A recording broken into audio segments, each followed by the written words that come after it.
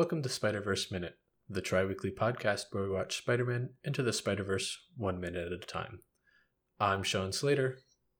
And I'm his sister Caroline. And today we're watching Minute 91, which opens with Peter and Miles getting choked, and ending a minute later with an anvil falling on Scorpion's head. I have titled this minute, When Dimensions Collide. I really like the way that they show the colliding of the dimensions. I really wish, though, that we saw some more of the stylized, the different universes style coming through instead of just having, buildings popping through. Yeah, kind of like they do with the characters, but with the buildings. Yeah, and, we see some of it with Noir pulling the old-timey car that's in black and white. Yeah.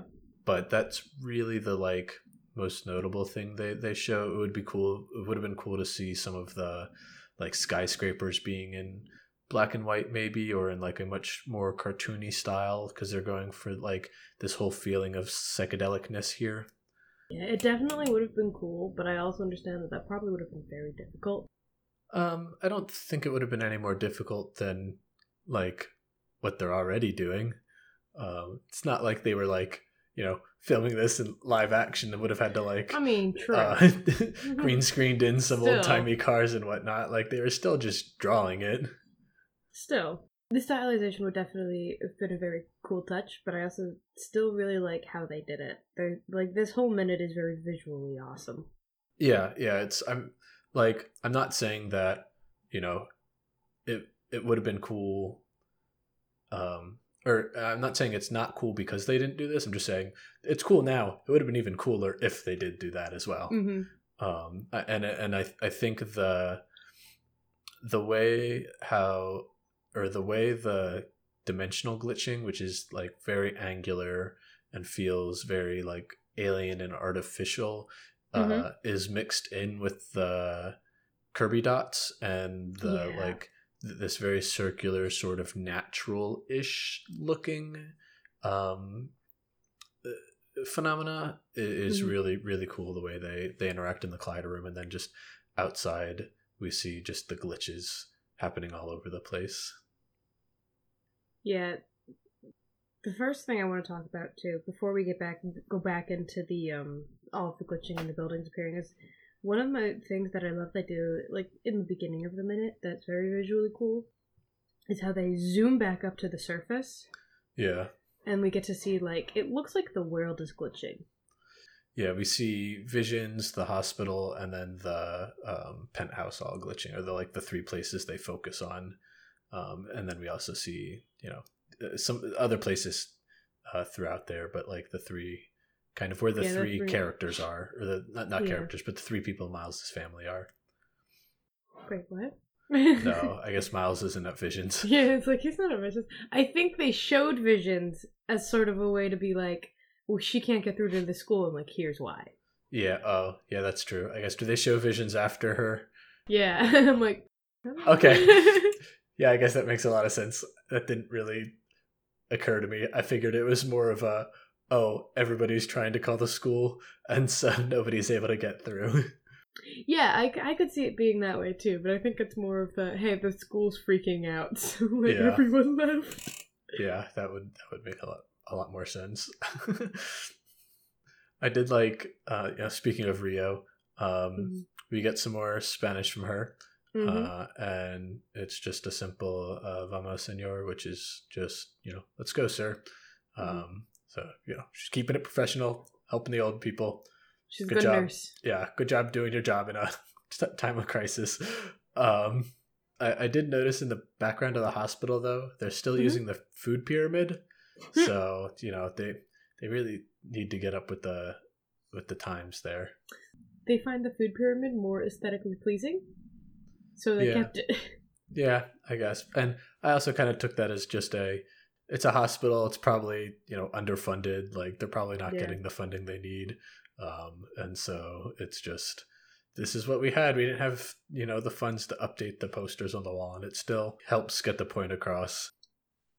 With Jeff up on the penthouse floor, do you think he was helping work security for the event, or did he show up there and then I guess he wasn't working security for the event because we saw him on the ground earlier. Yeah, that's a little odd. He would go to maybe that just wasn't the penthouse. It looked like the penthouse, but maybe it was like a dining room on the first floor. I think it is the penthouse. I mean, maybe someone had called 911 before like the earthquake really hit or something. Or maybe he was there for like another call. I don't know. I never really gave it a thought before. Yeah, it would seem like in an earthquake, you wouldn't want to take the elevator up to the penthouse to tell people to go back down.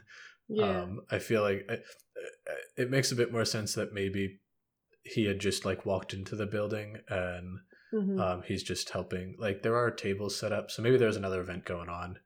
Maybe like lower or maybe floors. they had a few cops around, like even though he maybe not working exactly the security in the event, they might have just had some cops like around the building kind of patrolling. Yeah, but I mean, just the fact like he wouldn't have gone up to the penthouse from the ground floor after the first earthquakes had started. Maybe he wasn't on the ground floor. Maybe he was like in the hallways. But no, I'm just saying, like, because we saw him outside of the we saw him outside helping the old lady when the earthquake first started to hit. That's right. And so it wouldn't make sense for him to like, oh, the earthquake started, I better take the elevator to the top floor to tell people to get down. So I'm thinking it's probably just more on he's in the like the first floor, maybe the second floor. Maybe something where it was quick enough to be able to run up to help direct people. It does look very similar to the top floor, though. Yeah. And especially the way it zooms up. Yeah. Definitely gives the impression that it's the penthouse. Yeah. Moving on. Yeah. Back to below, where the buildings are literally exploding from the center. Did you notice the giant cassette tape? Yeah. I never noticed it before until I was watching it. I'm like, is that a giant cassette tape? I was so thrown off by that. I'm like, what universe is that from and why? My guess is that has a feeling like it's from Gwen's universe to me. I'm not sure. Like, I think it's only because cassettes wouldn't have been around for Noir. Probably not for Ham. Maybe for Ham, actually. The only way I could see it being for Ham is because of how cartoonishly big it is. Yeah. Penny's too far in the future. Yeah. And I feel like Peter's is sort of just is the closest parallel to this Earth. Yeah. And Gwen's is sort of she's got a much more like neon-y, at least in the comics. It's a much more like stylized neon-y kind of bright and contrasting colors are a lot more thing, and it feels like a very much like retro noir kind of 80s, that style of well, I also just realized like that totally could have been part of like a store sign or something. Yeah, or it could have just changed size as it came through the dimensions. That is also very possible. The point is, there's a giant cassette tape flying around. Yeah. See, there's a skateboard, there's a snowman there as well that we see flying through. Do you want to talk about the Easter egg, or should I talk about the Easter egg? Yeah, the black and white old-timey car. No, the one before that. Oh, the skateboard. I already talked about the skateboard. Yeah, no, more detail. Obviously. Yeah. It's clearly Tony Hawk's skateboard from Tony Hawk Pro Skater 3. You can tell by the... Yeah. No, so Frosty, it's very sad to see him go this way. But it is a great callback to the Frosty the Snowman stop motion. You know, it was very influential in the I don't even think that was... I'm thinking of... You're thinking of the snowman from Rudolph and Kris Kringle. Anyway, yeah. So the Easter egg that appears in this part of the the minute is the Flinsniffler from Cloudy with a Chance of You gotta say it like he does in the movie. The Flumsniffer! Yeah, I forget what it actually stands for because it is far too long. Yeah. But we see that it looks like the spaceship looking kind of thing that floats past. It goes by very quick. Like, I actually had to stop and rewind. I'm like, wait a second, did I just see that right? Yeah. Can we also appreciate, moving past that Easter egg a little bit, can we just appreciate Peter's line, it does look cool, though? Yeah. And he's not lying. It does look cool.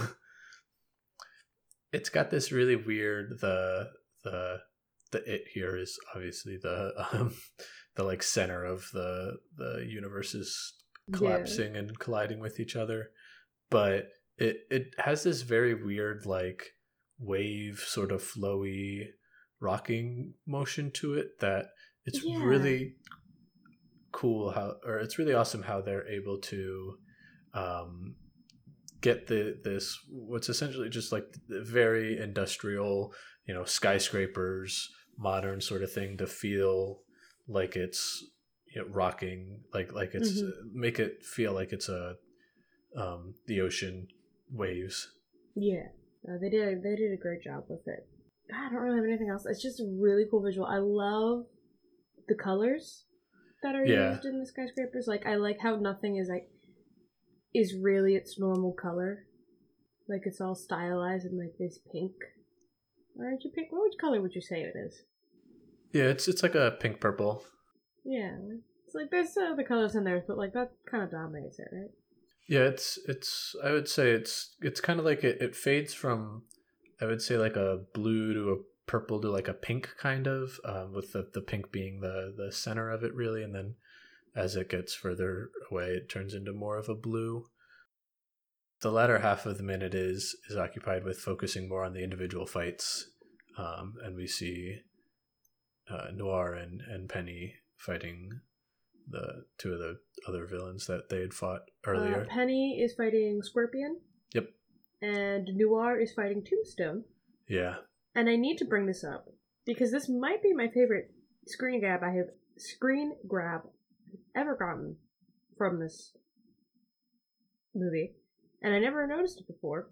But at 39 seconds, I got a beautiful, beautiful picture of Noir punching Tombstone. Tombstone's head is just completely wrenched back with Noir's hat on it. And in the very back, in like that very old black and white filmy type of filter, you know what I mean? Yeah. It just says applesauce. Yeah, his pop-ups were also old-timey before that too. A little bit more old-timey than just the traditional pow and pop. And then we get the big splash screen with just black and white applesauce on it. And it is my favorite thing I have ever taken from this movie. And like, why I've never seen it before, I'm sad.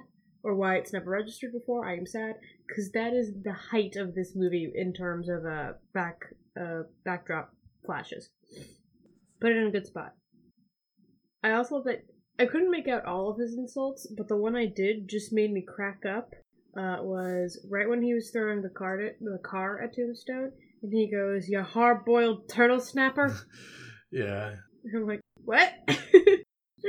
Yeah. The thing he says before that is, "You gonna fight or you just bumping gums?"